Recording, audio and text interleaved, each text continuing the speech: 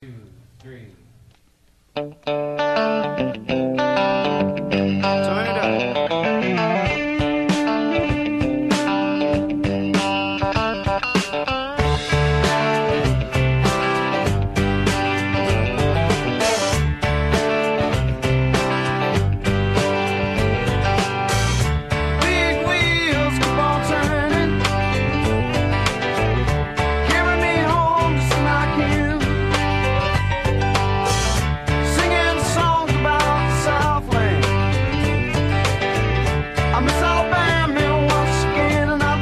This is Lee Habib, and this is Our American Stories, and you're listening to the iconic Leonard Skinner song, Sweet Home Alabama.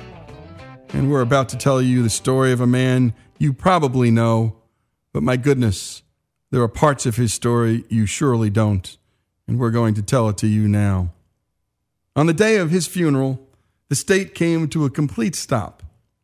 3 churches in Tuscaloosa, Alabama, were filled to capacity for the service.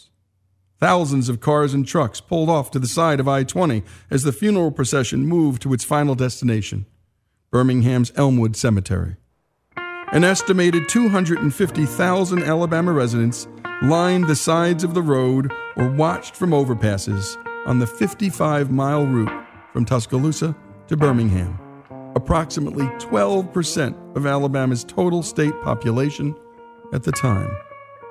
Was it a former president they were honoring? A movie star or a rock star? Actually, it was someone far more important.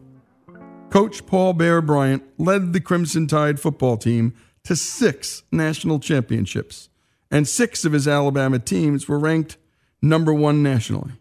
And being number 1 in anything in the country is a big, big deal when you're from a state as small as Alabama when it comes to population, media power, and money.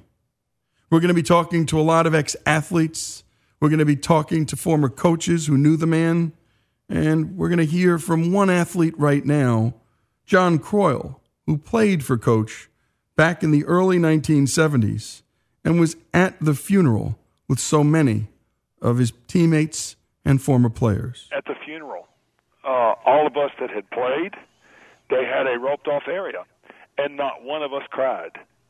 That wasn't because of anything other. It's just even in his death, he still influenced us, and it was, you celebrate life. You don't cry that I'm gone. We were all sad because he had, there's 3 kinds of people you're going to meet. People that impress you, people that impact you, and people that inspire you. You know, and Coach Bryant obviously was impressive, and he impacted. But greatness, I mean, I wasn't any good, but Coach Bryant made me think I was. And that was his talent. Coach Bryant took ordinary and above-average athletes and molded them into great athletes. He wasn't just a coach, former USC coach John McKay said of Paul Bryant, who was born on September 11th, 1913. He was the coach. In an episode of Law & Order, late actor and Tennessee Senator Fred Thompson appropriately opined, if not for Osama bin Laden, September 11th would only be remembered as Bear Bryant's birthday. In 1984, Ronald Reagan was touring around the country, campaigning for his next bid for the next 4 years. He took a campaign stop in Tuscaloosa. I have to leave soon, but I can't go without talking a minute about a great man that I was proud to call friend, Bear Bryant. He was sort of the essential American. And you know, a few years back, I set a kind of a record here at the University of Alabama. I was here to go to a formal dinner where I was to be the after-dinner speaker. And Bear invited me to come out and visit practice out here, football practice. Well, the only way it could be worked out, the timing and all, was that I had to put the tux on first. So there I was out on a practice field throwing a ball around with about 65 fellas, and I was in black tie. And Bear got quite a kick out of this, but he really started to laugh when it began to rain. He was a leader, patriotic to the core, devoted to his players, and inspired by a winning spirit that wouldn't quit. And that's how he made legends out of ordinary people. He was a true American hero, and he was Alabama's own. And listen to the audience respond, because Reagan understood the impact Bear had on so many people who lived in this state and who had gone through so much, by the way. His nickname was Bear, said Joe Namath, who played at Alabama for Bryant. Now imagine a guy that can carry the nickname Bear. And carry it, Bear Bryant did. The craggy-faced coach roamed the sidelines of Alabama in his houndstooth hat for 25 years. But his legacy wasn't just about wins and losses. His real legacy was the impact he had on the thousands of athletes he coached, turning them from boys into men, and a whole bunch of them into future leaders. He developed great stars, no doubt, including such quarterbacks as Joe Namath, Kenny Stabler, Babe Parilli, Steve Sloan, and Richard Todd. More important, though, he turned 40 of those former players into head college coaches, including Jerry Claiborne, Howard Schnellenberger, Jackie Sherrill, Pat Dye, and Steve Sloan. Bryant was also instrumental in recruiting black athletes to Alabama. His first black player, Wilbur Jackson, a running back in 1971. In Bryant's final season in 1982, 54 of the 128 players at Alabama were black. Bryant had tried to recruit black players to Alabama earlier in his career, but the roadblocks he faced were insurmountable. He actually credited a black player from an opposing team with helping to break the color barrier at Alabama. Quote, "To tell you the truth, it was Sam Cunningham that did more for integration at Alabama than anyone else," Bryant once told a reporter. "He was a black running back from Southern Cal," Bryant continued. "He came down here in the 1970s, and he ran all over my skinny little white boys. Scored 3 touchdowns. And the rest was history." And when we come back, we're going to talk more about this life. We're going to hear from Bear Bryant's players, from so many of them, from some of the great ones, NFL Hall of Famers, and we're going to hear from Pat Williams, who's written over 80 books on leadership and wrote a great one on Bear Bryant. Bear Bryant's story, here on Our American Stories.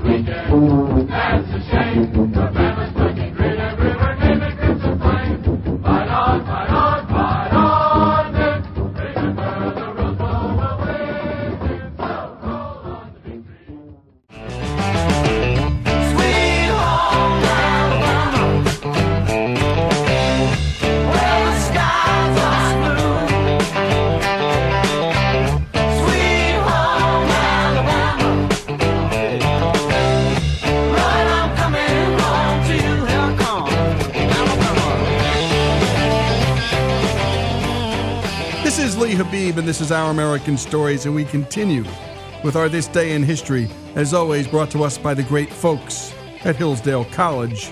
And if you can't get to Hillsdale, if you've not had the opportunity to go there to study, or don't know anyone who can or will, well, Hillsdale will come to you. Go to hillsdale.edu, that's hillsdale.edu, to get their free and terrific online courses. And now we continue with the story of Bear Bryant, who died on this day in history in 1983.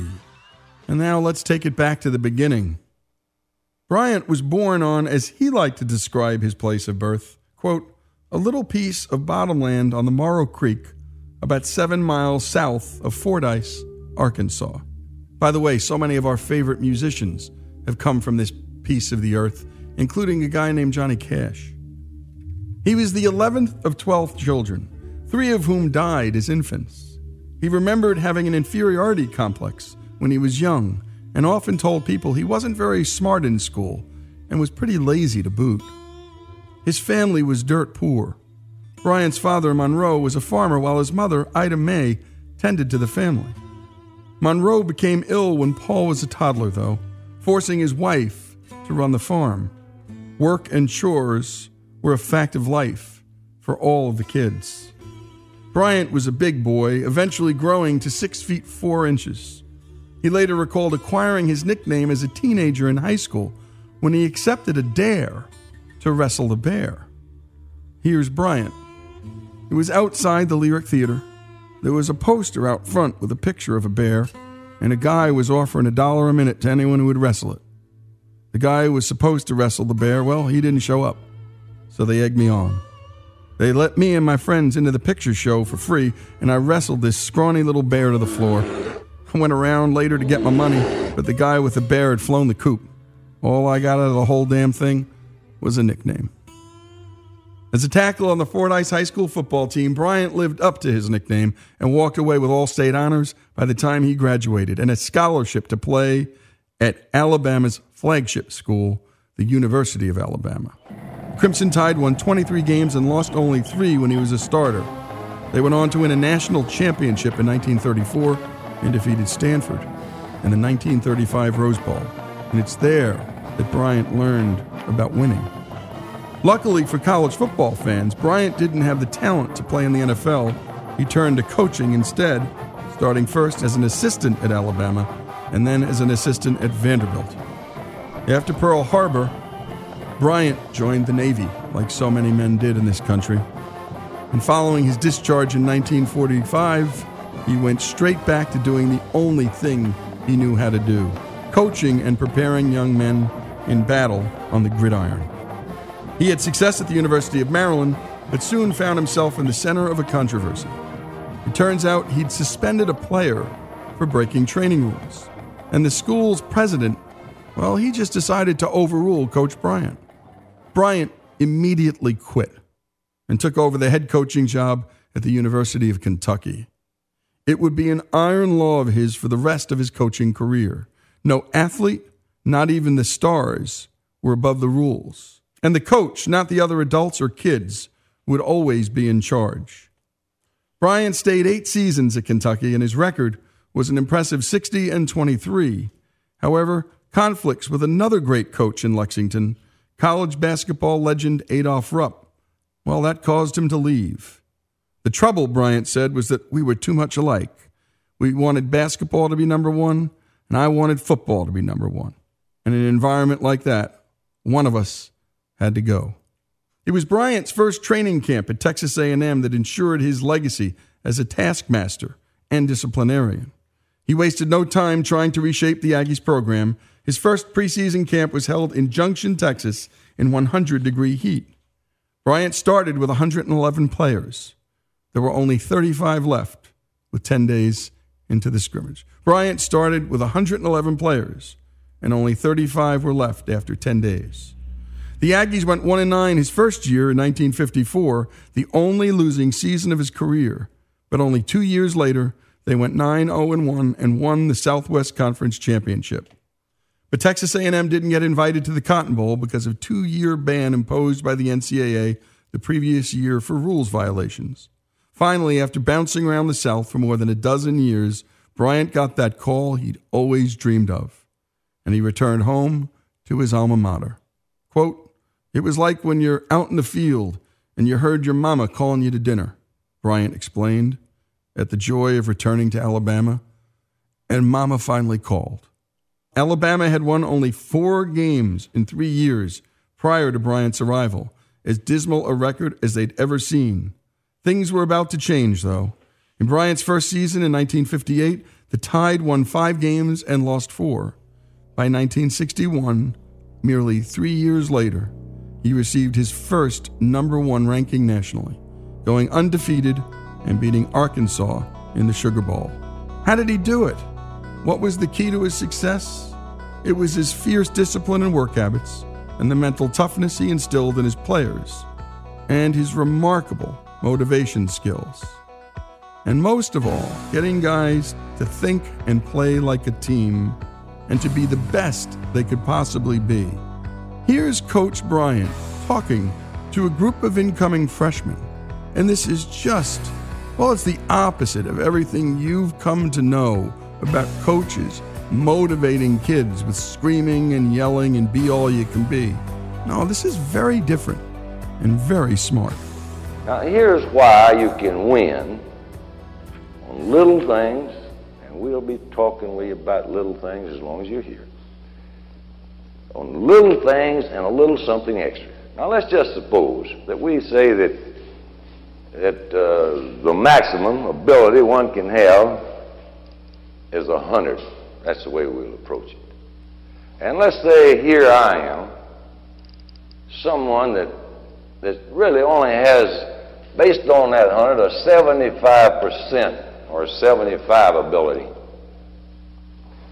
And here over here is someone that has 85 that I'm going to play against. Now, it takes everyone, but this is just for you as an individual. Now, on Saturday, by virtue of the fact that you have paid the price, you've learned those lessons, you work on the little things, you are willing to give a little extra. Although you only have 75% ability, you play a little over your head, and we expect you to. Okay, you play, and you'll be an 85 player that day. Now, here's another man over here that's playing against you. Now, this could happen. It don't always happen. That maybe he hasn't played the prize. Maybe he hasn't learned those lessons. Maybe he's not as dedicated as you are. And he doesn't play as well as he's supposed to play. And he falls off 10%, or he falls off 10. He only plays 75. And that's just to illustrate my point. Then you, because of your preparation and the things I'm trying to get across to you, you can beat him because you played 85. And if we do that as a team, 11 at a time, well, 4 years from now, we'll be walking out of here as national champions. And I'll tell you this, I expect nothing less. No screaming, no yelling. He was in front of a blackboard. It was math almost. And you know, the guys were sitting there going, yeah, that's right. I can get to 75 to 85. I'm not intimidated by those guys. I'm going to work harder. And I'm going to sweat the small stuff. And by the way, Alabama teams never beat themselves. They didn't turn the ball over. They didn't do stupid stuff. And by the way, how many of us just do stupid stuff and ruin our own lives? So Bryant, in the end, well, the man was a teacher. He wasn't just a coach. He was a man who wasn't afraid to teach his boys lessons about life that would stick with them long after their playing years were behind them. And when we come back, we're going to hear from those boys that were turned into men by Bear Bryant. And I am telling you, when you listen to these guys, and some of them Hall of Famers, they're going to remember details from 30 and 40 years ago with laughter, with sadness. That's the influence this man had on the boys he coached, and he coached thousands. And that means the families got to know Bear, and the families and friends of the families. And in a small state like Alabama, that means Bear Bryant touched just about everybody. And it wasn't just the people of Alabama, folks. If you were around at the time, and even still to this day, Bear Bryant captivated the entire country. I was from New Jersey, and I was a kid, I was a teenager, and all those years I remember seeing Bear Bryant in the big national games on TV and thinking to myself, wow, what a man. Just the way he carried himself on the sidelines, all the stories, all the legends, all the wins, and my goodness, Joe Namath, Kenny Stabler, some of the greatest quarterbacks and teams of all time. When we come back, the story of Bear Bryant, his story here on Our American Stories.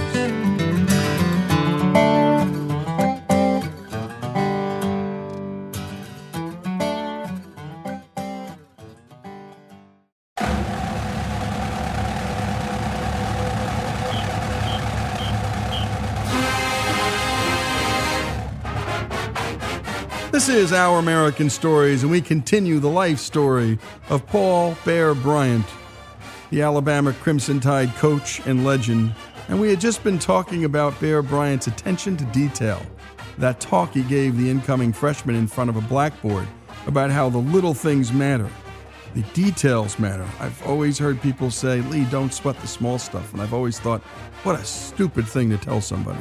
You got to sweat the small stuff because the small stuff adds up to big stuff. One of the other lessons that Coach Bryant taught over and over again is this: winning isn't as important as following the rules. And Bryant was not afraid to enforce those rules, which were strict. And by the way, even if that meant benching his most famous players. An example, he benched future Hall of Famer Joe Namath for a minor rule infraction and even kept him on the sidelines during the Sugar Bowl. He also disciplined NFL Hall of Famers John Hannah and Kenny Stabler. He even benched Ray Perkins, the man who succeeded him as head coach at Alabama. Let's listen to Kenny Stabler talking about what he learned from Coach Bryant when Coach Bryant put him on the sideline. I was very capable of throwing away what turns out to be a fairly good career, because of not conforming to Coach Bryant's rules. I was injured my junior year. After my junior year, going into the spring of my senior year, injury, was not practicing and basically was bored and broke some training rules. And Coach Bryant suspended me. The toughest thing I ever had to do was go in and sit down with him when he did reinstate me. And I walked in his office, and he looked like he weighed 400 pounds. I mean, he looked like a gorilla sitting back there, and smoking those Chesterfields and growling from the bottom of his shoes. And he said, "Stabler, you don't deserve to be on this team." And I said, "Well, I'm coming back out anyway." And he said, "We'll see about that." He put me in my place, and he wouldn't have started me no matter what, because he was going to show me, and I'm glad he did. And that was Kenny Stabler. 20 years earlier, this had happened to him, and here he was being interviewed and telling folks like it had happened yesterday, "Coach put me in my place and didn't start me right away because he was going to show me." And I'm glad he did. By the way, this is true in all of our lives, folks. We try and get away with things because of our talents, because of our gifts. We violate rules, and it's hard for adults to put us in our place. That's our job as adults. My goodness, Coach, this is why we talk about the fact that everyone was afraid of him. They were afraid of him for good reason. They stepped out of line. They were sitting. Even if it was a Sugar Bowl game, as we just learned about Joe Namath's story. Bob Baumhauer, a 5-time NFL Pro Bowler, told fellow players a story about how Coach Bryant altered the course of his life. And by the way, go to YouTube and put on Baumhauer, that's Baumhower, and put Bryant, and watch this story, because when he's telling it to about 30 ex-players who had gathered together in Tuscaloosa to just shoot the breeze and share their Coach Bryant stories. Let's take a listen to Bob Baumhauer. I probably am as good example of somebody that came here as not just a boy. I wasn't a punk, but I definitely wasn't a man when I came here. Coach Griska and back then we had freshman teams. I was an offensive lineman as a freshman. I asked him to move me to defense, and for the spring, and they moved me to defense. I moved my way up and became the number 2 tackle, which meant I was a starter. Back then, that's the way Coach Bryant rated folks, I think, 1, 2, 3, 4 at each position. And so I thought I had arrived, had a good spring game, and didn't do much between spring and fall, and came back and never forget it.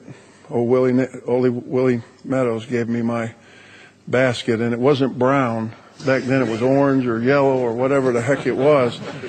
But I was expecting to be a starter, and I was like number 23 on the list. And what had happened is I had not prepared to come back. I had not prepared properly to come back in great shape, and Coach Bryant knew it. And after the 3rd practice, I said, "Hey, I don't need this stuff. I was a starter last spring, and I can go anywhere and play." And what happened next really changed my life. I quit, threw my basket at Willie, and walked out and got a phone call. That was during two-a-days. Got a phone call that afternoon, and they said Coach Bryant wanted to see me in his office.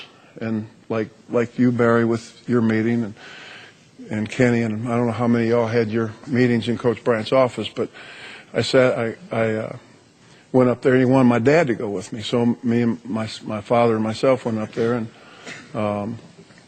long story short, he was very gracious to my dad, welcomed him, then looked at me and said, "What the hell are you doing here?" And I really didn't know what to say, but he basically pretty much put me on my heels. I was all ready for a speech like you were, Barry. And I said, "Well, I heard you want to talk to me." He said, "Well, I don't like talking to quitters, but since you're here, come on in, sit your butt down." And yeah, but what happened in that meeting, y'all? He changed my life, because before I came to the University of Alabama, I didn't care about being the best. I didn't care about being part of a team. There was no commitment from me to be the best I could be for my teammates. And what Coach Bryant did in that meeting is went down 22. He went down the list of 22 players on what they had done to make themselves better from spring to fall. He knew every one of those guys had done. Bill Henderson had lost 40 pounds. This guy had done that. That guy had done that. And pretty much told me that I didn't deserve to be a starter. And by the end of that meeting, I begged for a chance to come back. And Coach Bryant said, Coach Donahue will probably kill you, but I'm going to give you a shot. Like somebody else was saying, Coach Bryant will give you a second chance. He gave me a second chance. And, I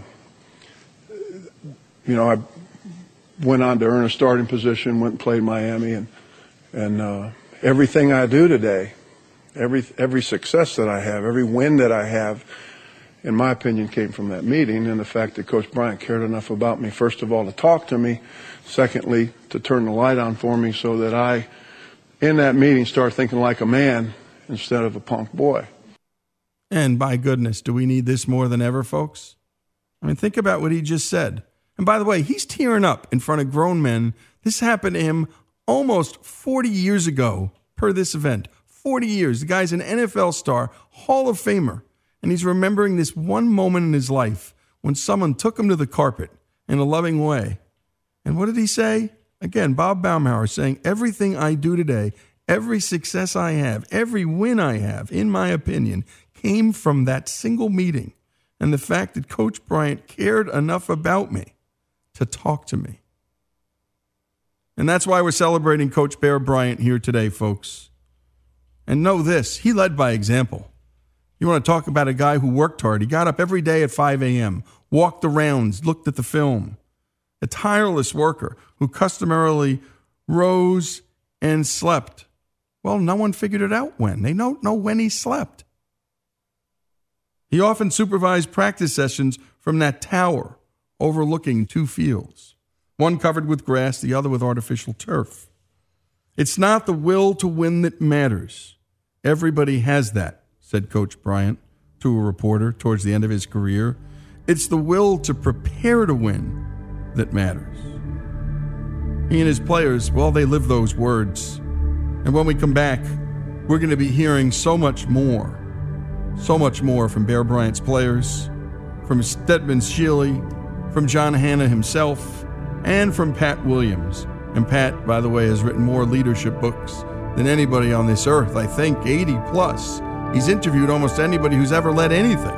And when we come back, more on the life of Bear Bryant, who died on this day in history in 1983.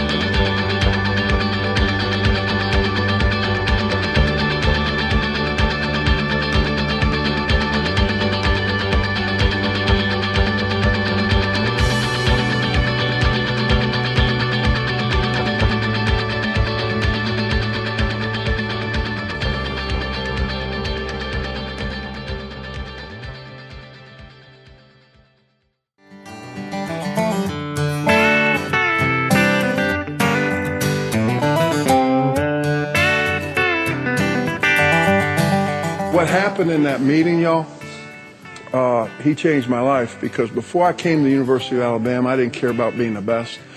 I didn't care about being part of a team. There was no commitment from me to be the best I could be for my teammates.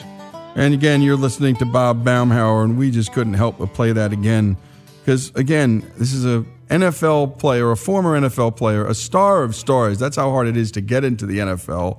And there is recounting that moment in his life that Bear Bryant changed his life. And by the way, the key part of that sentence is there was no commitment for me to be the best I could be for my teammates.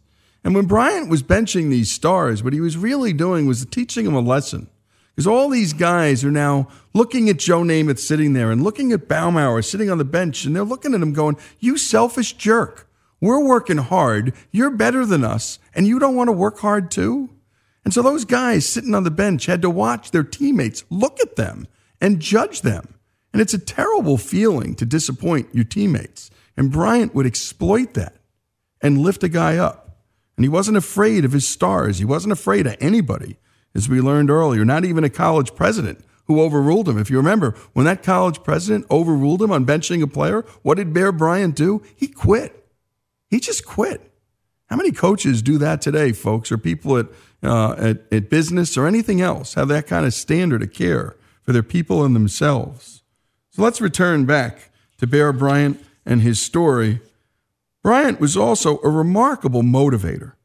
And he did not do it through screaming and yelling or loud speeches. As we saw earlier in that instructional talk he gave to freshmen about the 75% and the 85% and just being a little better than you can be. And if all the guys on the team can be a little better, oh my goodness, how much better a team can be. He did it through those kind of quiet speeches, like the one which you're about to hear, that Jack Rutledge, again, a guy 30 years removed from playing for Bryant, tells to a bunch of former players around a round table. And Rutledge, by the way, is doing his best Bear Bryant impersonation when telling this story. Talking about Coach Bryant being a motivator. And he wanted to win against Tennessee for so many coaches. He wanted to win all, but he liked to win against Tennessee. And a lot of his talks over the years were a lot of the same, even though they were different, everything he said. But I remember when Conjus Holloway was a senior, Steve Bashea was our fullback, and he made the last play right at the very end of the game. We came behind and won. But see, like we talked about, Coach Bryant started that game. He said, today we become one. If you don't feel that way, you don't belong here. When Steve runs, we run. When John blocks, we block. Now remember this. The game is over. You come back in the shower. You walk by the mirror.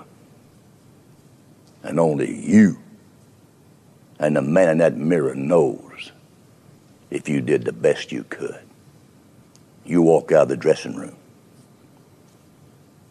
You see your girlfriend. You hug your mama. And you reach out. You touch your daddy's hand.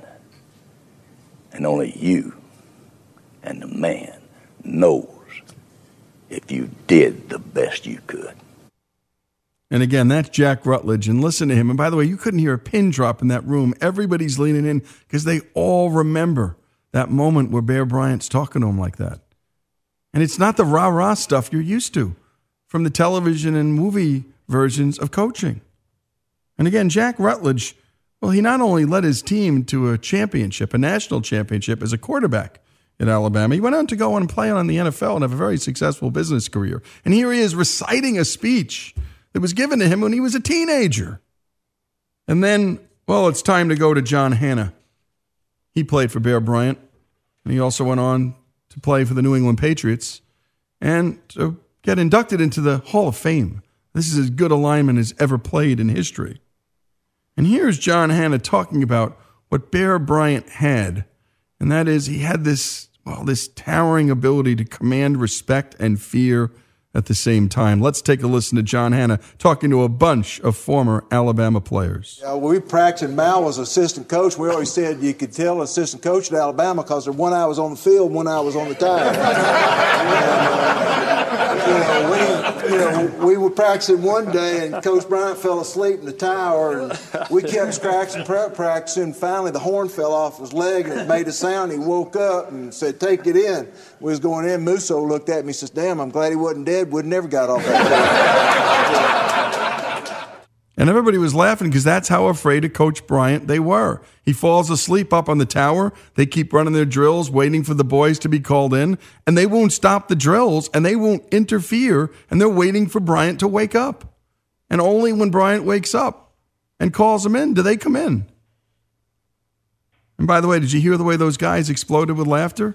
They were all laughing because they'd gone through this combat experience together, through this suffering together that made them all better and made them all men.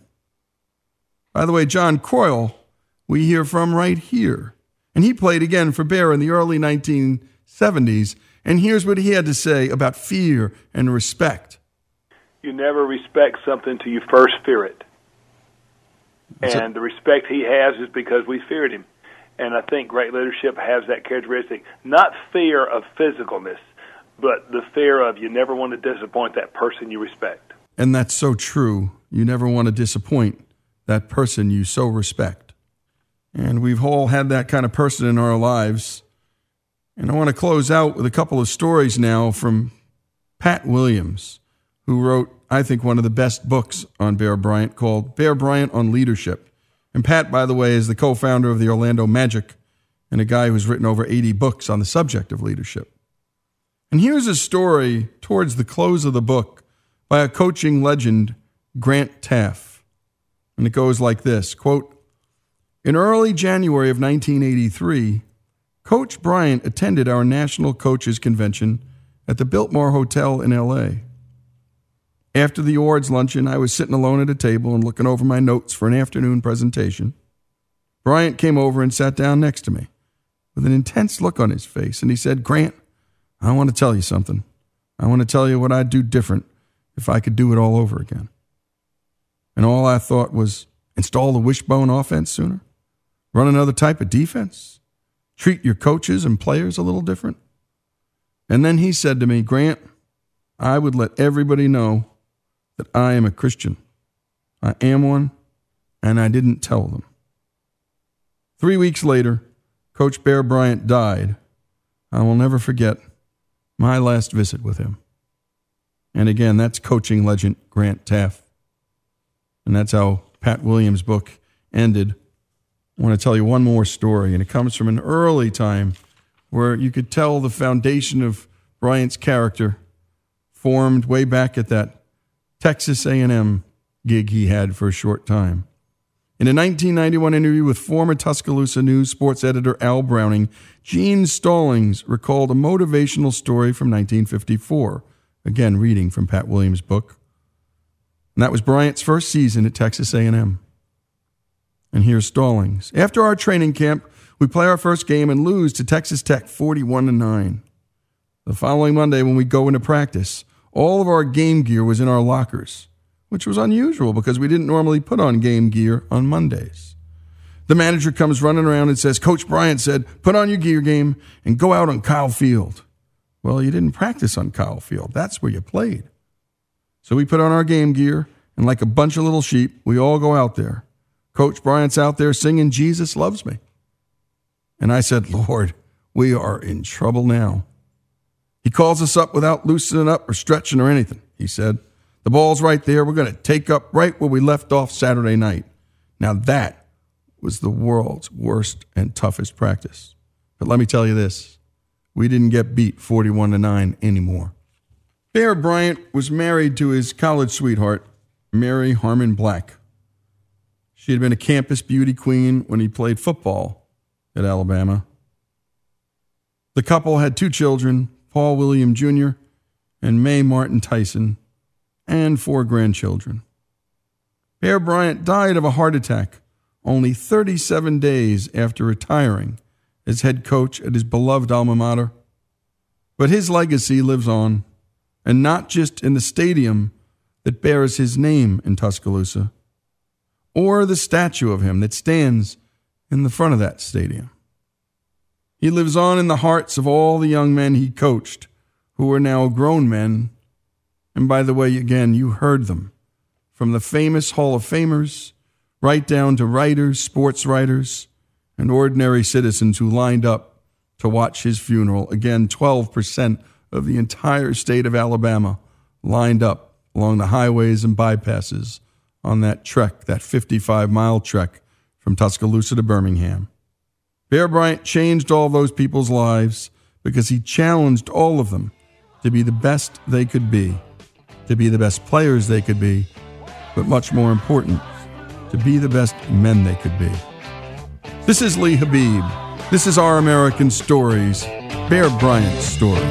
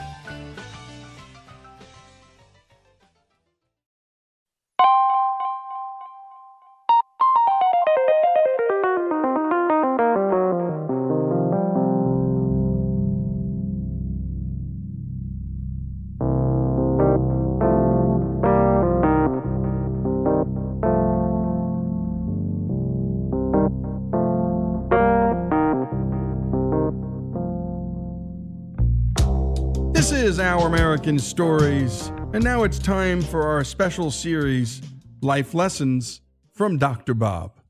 Dr. Robert Shillman doesn't go by his formal name. I didn't want to be called Dr. Shillman. It sounded to me too pretentious. So he goes by just Dr. Bob. I have a sort of comedic streak about me. An unusual name to call someone. But Dr. Bob isn't your ordinary guy. I'd like to do things in a funny, different way, a memorable way. With only $86,000, he started this little company called Cognex that became the worldwide leader in machine vision systems. On the arm of the robot is mounted a Cognex vision system, which looks out at the world and says, that's where the windshields are, this is the one on top, and this is where you should pick it up. And after 36 years of cultivating a unique culture with over 1,400 employees, Dr. Bob's decided to share the life lessons that he's learned along the way. And today's lesson is titled, On Being Frank. I was a manager of a floor of a dorm at a college in Boston, where I got to live for free in an apartment in exchange for work of making sure the kids didn't burn the place down. And there was a security guard at the elevator. His name was John. I won't say his last name, doesn't matter. And as you wait for the elevator, as I wait for the elevator, I opened a conversation with him, got to know him a little bit better. We never went out for drinks or dinner or anything like that, but just elevator conversation. And then one day I said to him, and I realized this guy had more capability than sitting at a desk and checking kids' IDs. And I said, John, I think you could do more with your life than this. And 20 years later, I got a letter in the mail from John on stationery, on a corporate stationery. And he said, you may not remember, but of course I do remember. The comment that you made changed my life. No one ever said a positive thing like that I could do better than what I was doing. And your comment motivated me to go back to school to get a degree in accounting. And now I'm running a forensic accounting firm. And I just thought that you'd like to know, and I want to thank you for that. So it's very important to me, when you see people doing exceptional work, to say something about that. You can change their day, their week, and in this case, their life, by just saying giving them direction or giving them a positive comment. By the way, I also don't hold back on giving negative comments. If you get bad service, you should make that clear. Maybe not to that person, but to that person's manager. Because these are lessons. You can help people by giving them inspirational comments, and you can help people by telling them that they did something wrong and why it was wrong and how to perform better. Recently, a friend of mine told me a story He's a friend from many years back, and unfortunately he had prostate cancer, and he's been treated, hopefully successfully. But during part of these treatments, he went to the hospital, and he just related this story to me. They put a name tag on you at hospitals now to make sure there's no errors, and they barcode and everything. And he didn't check the bracelet they put on him. And he went then to the next station where they're supposed to inject him with various chemicals or do some tests. And they read the name tag, and it was incorrect. It was the incorrect name tag and label bracelet, right? Now, he told me, when the service people asked him, well, who gave you that? We want to follow up. He says, no, be nice to them. Well, that's a mistake. That's a mistake. When someone makes an error, and that's a serious error, someone's life could have been affected in a very negative way. He could have been killed. If they didn't check his name tag and gave him the wrong medicine, he could have died. So I believe in, it's nice, it's obviously better if you can give positive reinforcement when things happen, when you see an opportunity, but it's also very important to give people frank and honest assessments and to fire them if necessary. To fire people. Now, my company, we have a very good retention rate. We have many people have stayed with the company 5, 10, 15, 20, 25, and even now 30 years of the company because we're careful in hiring. But nevertheless, we're not perfect. And our rule of the company is if you hire someone that doesn't work out, you should fire them. Now, firing sounds cruel in some ways. Of course, nobody likes to fire someone, and nobody likes to be fired. But think of it this way. I tell my managers in the company to think about that person who isn't working out. You are stealing years from their life by keeping them in a position where they're not doing a good job. And they probably know it. Whether or not they don't know, whether or not they know it, you are stealing from them the opportunity of going somewhere else where they may be very, very effective and happy. So I see terminating people or hiring people as something that is very important, very precious. You're dealing with people's lives. Most people don't think about this, but you're going to spend more time at work than with your spouse, than with your friends. Of your awake time, you're going to spend probably 80% of it at work. So you better enjoy it. You better like the people you're around, because if you don't, you're wasting your life. And thanks for that advice. And Dr. Bob, always telling stories, and that's why he's here. This is not Love Line or Advice Line, but stories always drive our lessons from Dr. Bob. And again, Bob is the founder of Cognex, the world's leader in machine vision systems, but that's not why he's here. It's his wisdom, it's his voice, it's his compassion. And if you want to hear more life lessons from Dr. Bob, go to our website, ouramericannetwork.org. That's ouramericannetwork.org. And this is Lee Habib. This is Our American Stories.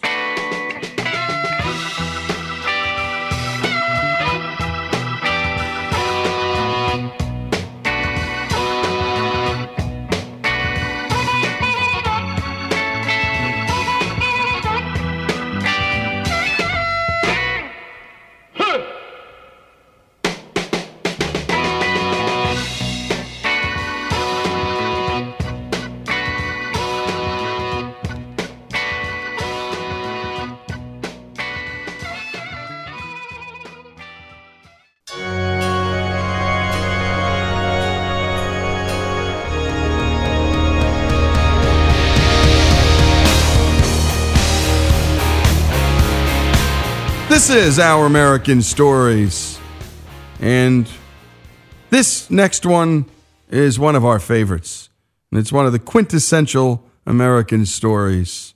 Yet chances are, many of you have never even heard of this man's name.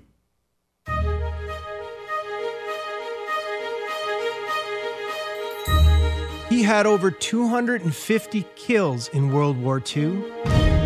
He is America's most decorated soldier, having received every award, citation, and decoration the Army could give, including the Medal of Honor.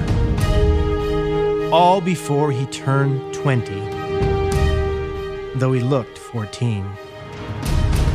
He became a movie star and wrote 17 songs, which were recorded by guys like Dean Martin, Eddie Fisher, Porter Wagner, Jimmy Dean, and Charlie Pride.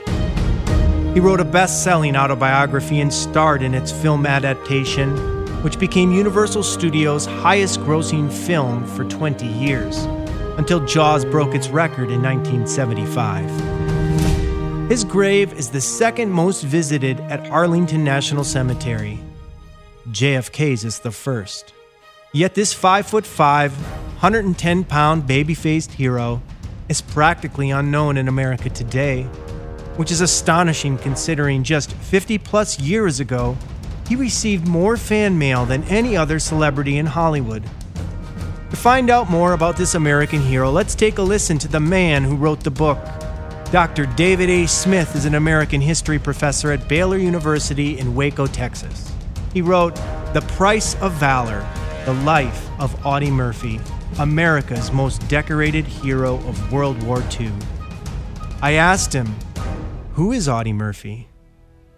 It's interesting because nobody else in American history combines these two sort of archetypal roles as he does. I mean, he's the most decorated soldier from the biggest war we've ever fought, and at the same time, or right after, he was a movie star at a time in Hollywood when movie stars had a cultural cachet that they would never have again.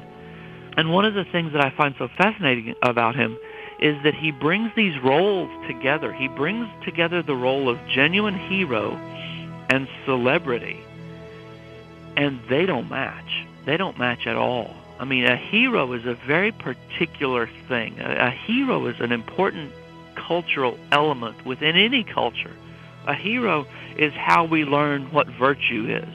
I mean, a hero is someone who, for a small amount of time, embodies a particular virtue. I mean, a virtue is an idea, and we have trouble, relating to it until we see it in the flesh. And that's what a hero is. And that's what he was first. Selflessness, determination, duty, patriotism, that whole bit. And then, then he becomes a movie star. And he hated being a movie star. He didn't like movie stars. His first wife, to whom he was married for just a year, wanted to be a movie star badly, and that's what she was in Hollywood for. And that's what drove them apart, because he hated Hollywood. He hated the phoniness of celebrity. And he disparaged his own talents. He refused to hang around other actors, mostly. When he was on the set, he would hang around with the horse wranglers and the stuntmen and the props guys. And it's fascinating to me that here, in this one person, you have extreme heroism and extreme celebrity trying to mix. And his story is a story of how we've confused them today. In mythology and legend, a hero is a man of divine ancestry who is endowed with great courage and strength, celebrated for his brave exploits and favored by the gods. In reality, Audie was all these things. But as to the part of ancestry, it was far from divine. Here's Joanne Mattern, author of Audie Murphy, Fact or Fiction. Audie Murphy was born on June 20th, 1925, and he was born in a little town called Kingston, Texas. His parents were sharecroppers, and that means that they picked cotton in fields, but they didn't own the fields. The fields were owned by someone else. And in return for working, all they got was a little shack to live in and a tiny little bit of the money that they earned. Everything else went to the owner of the field. The house they lived in was no more than a little shack. It had no running water, no bathrooms, no electricity. They had 12 children altogether. And as soon as the kids were old enough, maybe 4 or 5 years old, they went to work in the cotton fields with their parents. Audie later said that he just worked and that it was a full-time job just existing. In fact, when Audie was born, his mother, Josie, couldn't take time off to take care of the baby, so she put him in a baby swing and took him out in the cotton fields with her. Audie's father, his name was Emmett, and Emmett, he was pretty lazy, more interested in gambling and having a good time. And the only time they got any meat to eat was if Audie and his brothers went out and hunted them. A neighbor once lent Audie his gun, and it had 8 bullets in it. And Audie went hunting, came back with 4 rabbits and 4 bullets still left in the gun. That's how good a shot he was. Here's Audie's sister, Nadine Murphy. He got a little old 22, I don't know where, but he was really good at it. He could kill a rabbit on the run. Well, that's how we lived, Dad. That's how we ate. He would go out and kill squirrels, rabbits. And I guess we could say we're alive today because of him. He was my hero even then, before he ever did anything great. He was great to me then. Here again is Dr. Smith. One of the things that defines him throughout his entire life is his sense of duty to the people who are depending on him. He felt his duty toward his younger siblings in a profound way. Times were beginning to unfold that would shape his destiny forever. The country was in the throes of the Great Depression, and at one point things got so bad for the Murphys that they moved into a railroad boxcar. When he was 13 years old, his father left the family, and he never came back. So now Audie had to step up and be the man of the house. And in order to do that, he had to quit school. So he never got farther than the 5th grade. But the person that was hardest hit in the family was his mother, Josie. And in 1941, she died of pneumonia. And he said her early death was not unusual in the story of a sharecropper family, particularly when the sharecropper himself runs off, leaving his wife to take care of their children. Anyway, so Audie was only 16. He had younger sisters and a brother to take care of, and he couldn't take care of them because he had to work. So they were sent to an orphanage. And then everything changed. Everything changed. Here's Murphy historian Michael West. Well, the time that the Japanese bombed Pearl Harbor, December 7th, I believe Audie Murphy and Monroe Hackney were actually on a double date at a movie theater. And after they returned from the movie theater, they learned, of course, of the bombing. Well, immediately, all the young men, or a number of the young men, chose to join. Well, that included Audie Murphy as well. Well, at that time, Audie was only about 17 and a half years old, plus he was plagued with that baby face. And immediately, the recruiters recognized that he's too young. He tries the Marines. They virtually laugh him out. He has visions of joining the paratroopers. Well, that never works out. So finally, he is just simply run off, in essence, and he doesn't join. So Audie's older sister, Corinne, got him a false birth certificate that showed he was a year older than he was. So after he turned 18, as it said on his birth certificate, he was actually only 17, he went back and joined the Army, and he was accepted into the infantry. And what a story so far. I'd been a fan of the movie, but just didn't know the circumstances. My goodness. Losing a father and a mother, and then having kids orphaned, living out of a boxcar. And when we come back, more from these great historians, more on this remarkable life, the life of Audie Murphy, here on Our American Stories. And if you get a chance, go to ouramericannetwork.org. We've done a couple of 100 hours now on This Days in Histories, on just pure stories, and particularly soldiers' stories. Art Dick Winter's story from Band of Brothers, his life, you'll hear from him from the grave. When we come back, more on the life of Audie Murphy. This is Our American Stories.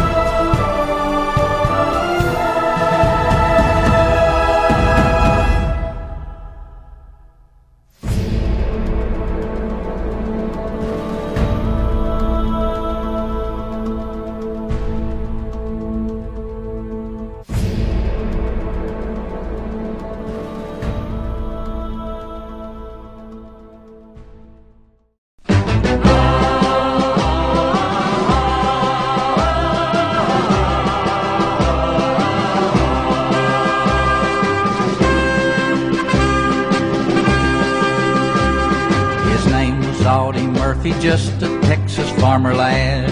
His country found itself at war and he tried to lend a hand. He volunteered to fight and die for freedom with a smile. He was too young to carry a gun and he had to wait a while.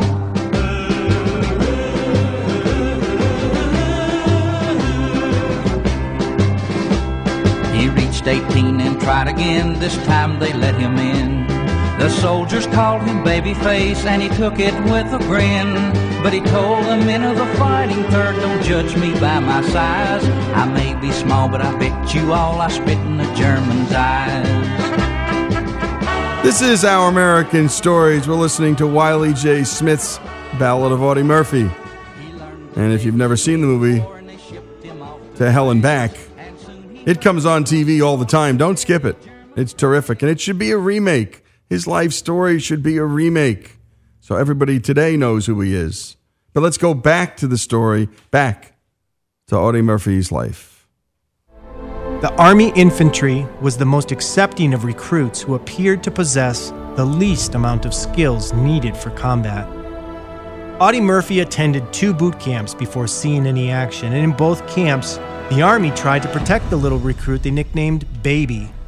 They tried to put him in their post office and then their kitchen, but Audie would have none of it. Nobody pushed him around. I mean, he was impressively tough from the very beginning.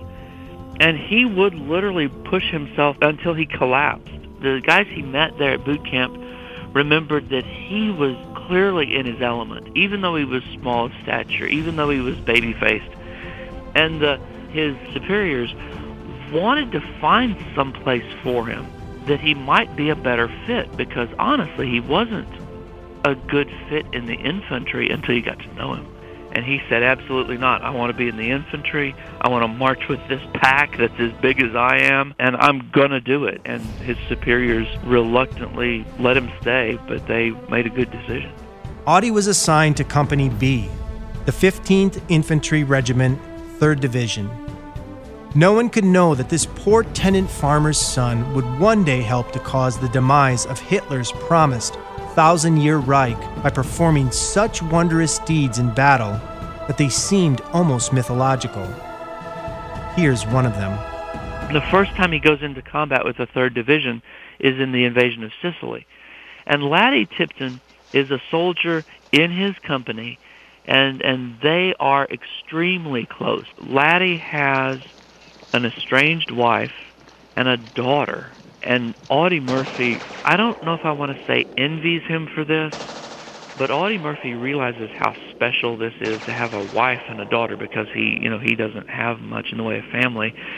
And he talks to Laddie about his daughter all the time and says, you're going to get back to see her, you're going to get back to her, you're going to be a great father. And then, they come ashore in France together in August of 44. And they're fighting their way up this hill. He and Laddie, they're working their way up this hill in the face of a whole repeated series of German machine gun emplacements. And they get one German foxhole to surrender to them. And they wave a white flag. And Laddie says, okay, they're surrendering, we can go get them. And Audie says, no, stay down, there are other people up there. And a German sniper from someplace else up on the hill hits Laddie in the head with a bullet. And he collapses right down into Audie's lap. And he sort of, I don't want to say goes nuts, but he grabs a gun and just charges up this hill in and out of draws and in and out of foxholes. And then he gets a German gun and goes after other foxholes, and he clears out that entire hillside. And everybody says, oh, that was the most courageous thing I had ever seen. And he says, that wasn't courage, that was just me being mad. And, he goes back to Laddie, to where his body is, and he cries over him. It's just a heartbreaking scene, but it wins him his Distinguished Service Cross. The Distinguished Service Cross is the 2nd highest military award after the Medal of Honor. And that was one of the only 2 moments in Audie's life he openly admitted to crying, the other being the death of his mother. Here's Dr. Smith with the heroic act that would earn Audie Murphy the Congressional Medal of Honor and the respect and love of the United States of America. The story of his Medal of Honor is probably the most impressive story that you may hear from World War II. He's in France. He's coming up to the German border. It's wintertime. There's snow on the ground. It's icy cold. And he's leading a couple of tanks and a platoon of soldiers southward toward a town. And from the town toward him comes a company of German soldiers, maybe more, maybe of Italian, and two tanks. What he has with him are a couple of things that look like tanks, but they're called tank destroyers. They're faster and they're lighter than tanks, and they're meant to be able to shoot tanks and then get away. But both of those tank destroyers are knocked out of commission really early on in this firefight. And he realizes that without those tank destroyers to give his men cover, it's going to be incredibly hard for them to continue their push south across the snowy field. And he orders his men to start to fall back toward the forest. And he stays out at the front point of the position because he has a radio and he's calling in artillery from the rear. And he's telling, where to drop the artillery rounds, and he was always very good at this, which serves him very well. And he realizes that if the Germans overrun this position that he has, they will go straight to the headquarters of his company and overrun their entire position. And then he realizes that over to his right, the tank that's been knocked out of commission and that the men inside are dead, he realizes that the .50 caliber gun up on the top of it, up on the turret, is still operable. And he climbs up on this tank, and he trains the gun on the Germans coming across the field toward him. And the tank is burning, so it's producing a lot of smoke. And it masks his position. It gives him cover. It's like a smoke screen. And he swivels back and forth with this .50 caliber, shooting at these German soldiers that are coming across the field and getting really close. And he thought that the Germans had no idea where he was because they couldn't see him, number one, and they wouldn't even believe that somebody would be fool enough to be up on top of a burning tank shooting at them. Later he said, I remember being up on there, and the thought I had was, this is the first time my feet have been warm for 3 months.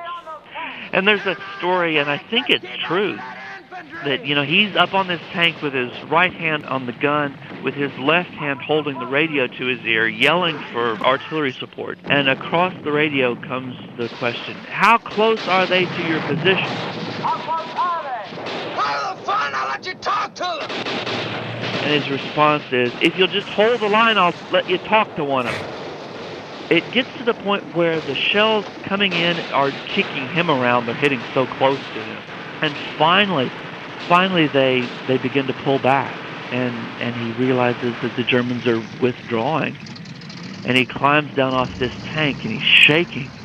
And he walks over to a tree, and he leans against the tree, and he just slumps down to the ground. And right about that time, the tank he was standing on explodes. And it blows that turret, way up into the air and off into the woods. And the people who watched this, the people who filled out the reports for him, the eyewitness reports for him to get the Medal of Honor, said they had never even seen anything like it. They couldn't believe it, and they saw it. They couldn't believe it, and they saw it. And when we come back, more of this remarkable story, Audie Murphy's story, here on Our American Stories, the final segment of this remarkable life, this remarkable man. Though he was badly wounded, Audie never left his gun. He killed 240 men and made the Germans run. And when the fight was over, the men all gathered round to shake the hand of the Texas man that backed the Germans down.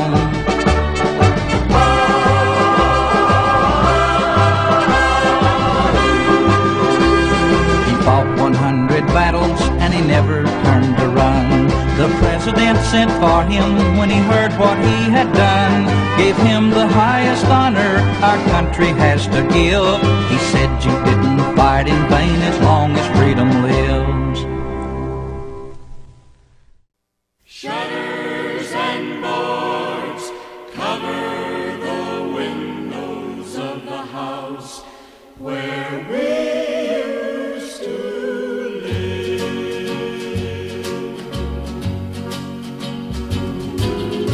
Shutters and boards cover the windows of the house where we used to live. All I have left is a heart full of sorrow, since she said she'd never forgive. The house that we built was once filled with laughter, but I changed that laughter to tears.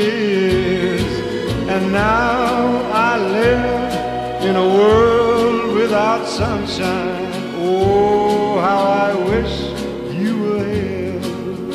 And this is Our American Stories. You're listening to Dean Martin singing an original composition written by none other than Audie Murphy. Then let's return to the story of the most decorated soldier ever in American history. If you happen to end up in a foxhole with Audie Murphy, he was going to talk to you. And what you might hear is not what you'd think. A guy who's just scared to death all the time finds himself sitting in a foxhole with Audie Murphy. And Audie says to him, you know, don't be afraid to be scared. There's going to be times when you're scared to death. And then Audie tells this kid, I'm always scared when I'm at the front. And it's the irony is that everybody else in the division says, when we hear that Audie Murphy's in the front, the rest of us in the rear can go to sleep and sleep well.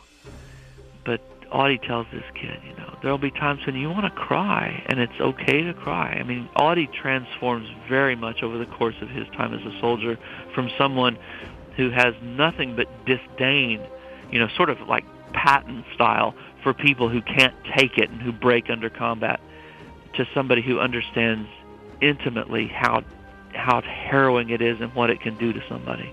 With attendance in the thousands, Murphy received his Medal of Honor in the Austrian city of Salzburg.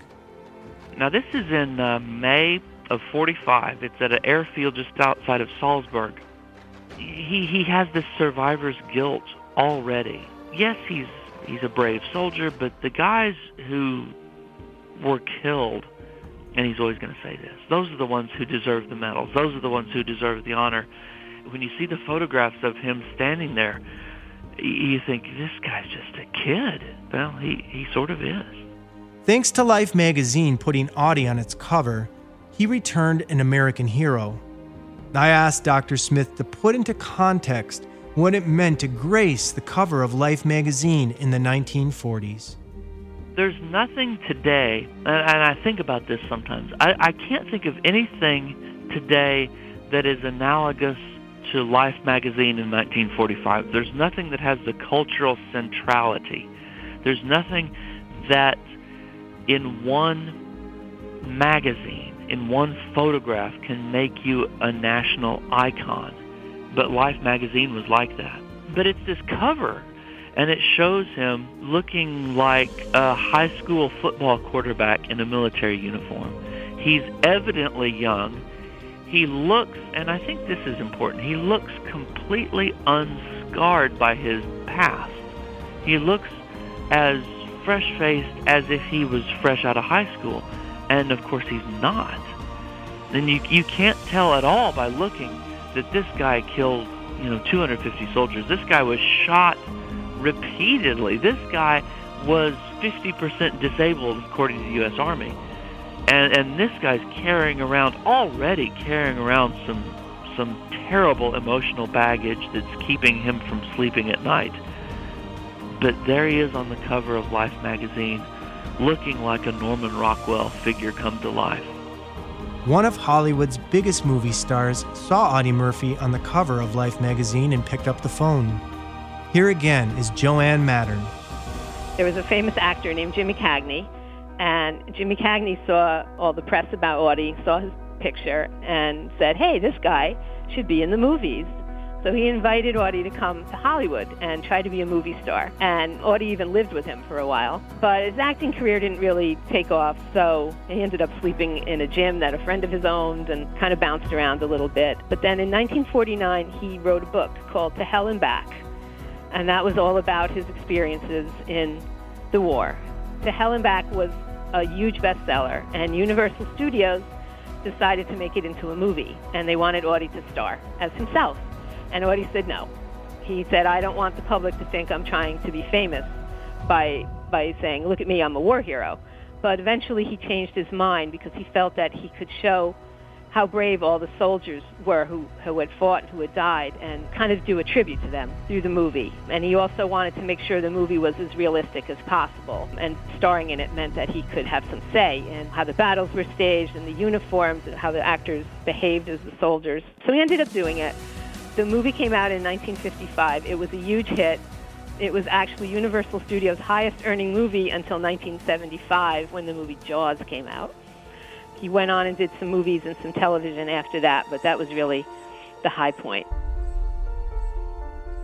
Although Audie's high point was very public, Audie's low point was more private. But while all this was going on off-screen, Audie, it was very difficult for him. Nowadays, we would understand that he had post-traumatic stress disorder from his time in battle, but during the 50s and the 60s, that term didn't exist yet, and people weren't really aware of it. So Audie actually, in the 60s, he started to speak out about how he felt, that, he had trouble sleeping. Every time he heard a loud noise, he would jump. He slept with a gun under his pillow. When he went out in public, when he was driving down the road, he was constantly looking for danger, looking for something to jump out at him. And he said to be trained to kill and then come back into civilian life and be alone in a crowd, it takes an awful long time to get over it. He never really did get over it, but he tried to help others through his experiences. Here's Audie's friend, film director Bud Bedecker, on Audie's struggle with PTSD. He called me one day, and he said, I'm sitting here with my .45, the picture's in good shape, don't worry about a thing, I'm going to blow my brains out. And I had 2 seconds, and I said, that's really great. He said, what do you mean? I said, why don't you do that? He said, well, what do you mean? I said, do it for every kid in the country who thinks you're the greatest fellow who ever lived. That'll make everybody in the United States. Go ahead and pull the trigger. He said, you son of a bitch, and he hung up. Audie's life clearly defined who he was and what he stood for. His death was no different. In 1971, Audie Murphy was flying on a small plane, and the plane crashed, and he was killed. He was 45 years old. And because he was a war veteran and a hero, he was buried at Arlington National Cemetery with full military honors. And generally, if you are a Medal of Honor winner, your gravestone at Arlington, the lettering is done in gold trim. It's very sparkly. It's very eye-catching. And Audie didn't want that. He just has a plain gravestone, and it just lists his name. It's very plain, very brief. Doesn't really give any indication of what a hero he was. And he's the second most visited grave at Arlington Cemetery. The first one being President John Kennedy's grave is the most popular. And Audie's number 2. American news anchor Tom Brokaw wrote the introduction for Murphy's autobiography, To Hell and Back. Here's how he concludes. I was first aware of Murphy as a war hero. He was on the cover of Life magazine when I was a youngster. Not long before his untimely death in an airplane accident, I was working in California when Audie Murphy came back into the news. A woman friend of his had sent her dog to a trainer, and she wasn't happy with the results. As I recall, she asked Audie to intervene. He visited the dog trainer, who then complained to the police that Murphy had shot at him. The local police brought Murphy in for questioning, and when Murphy was released without charges, a large number of reporters were outside the police station. Murphy agreed to take a few questions. One of the reporters asked, Audie, did you shoot at the guy? Audie Murphy, the most decorated combat veteran of World War II, stared at his interrogator for a moment and then said, in that familiar Texas voice, if I had, you think I would have missed? I love that moment and all that Audie Murphy stood for as a citizen, a soldier, and a hero. Tom Brokaw. This is Greg Hengler, and this is Our American Stories. And great job on that, Greg. And again, 250 confirmed kills. One man humble beginnings, humble in birth, and humble in death. If you've never been to Arlington, by the way, Arlington National Cemetery, you must go. You must take the family. As solemn, as beautiful a place as you'll ever see amidst this busy city, there's just this space.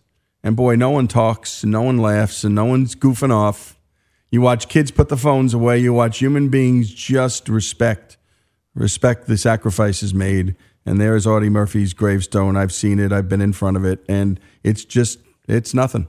I mean, it's just like everyone else's. And it was a remarkable thing to not have that special lettering there. Many Medal of Honor winners choose it. And Murphy just didn't want to be different than the rest of the guys.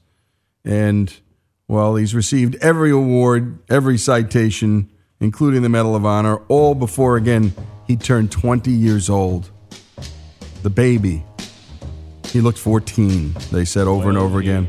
Remember also that he wrote 17 songs. Dean Martin, Eddie Fisher, Porter Wagoner, Jimmy Dean, Charlie Pride. And we're going to bump out with this Jerry Wallace cover of Audie Murphy's When the Wind Blows in Chicago. This is Lee Habib, Audie Murphy's story, here on Our American Story. Oh, why won't it let me forget?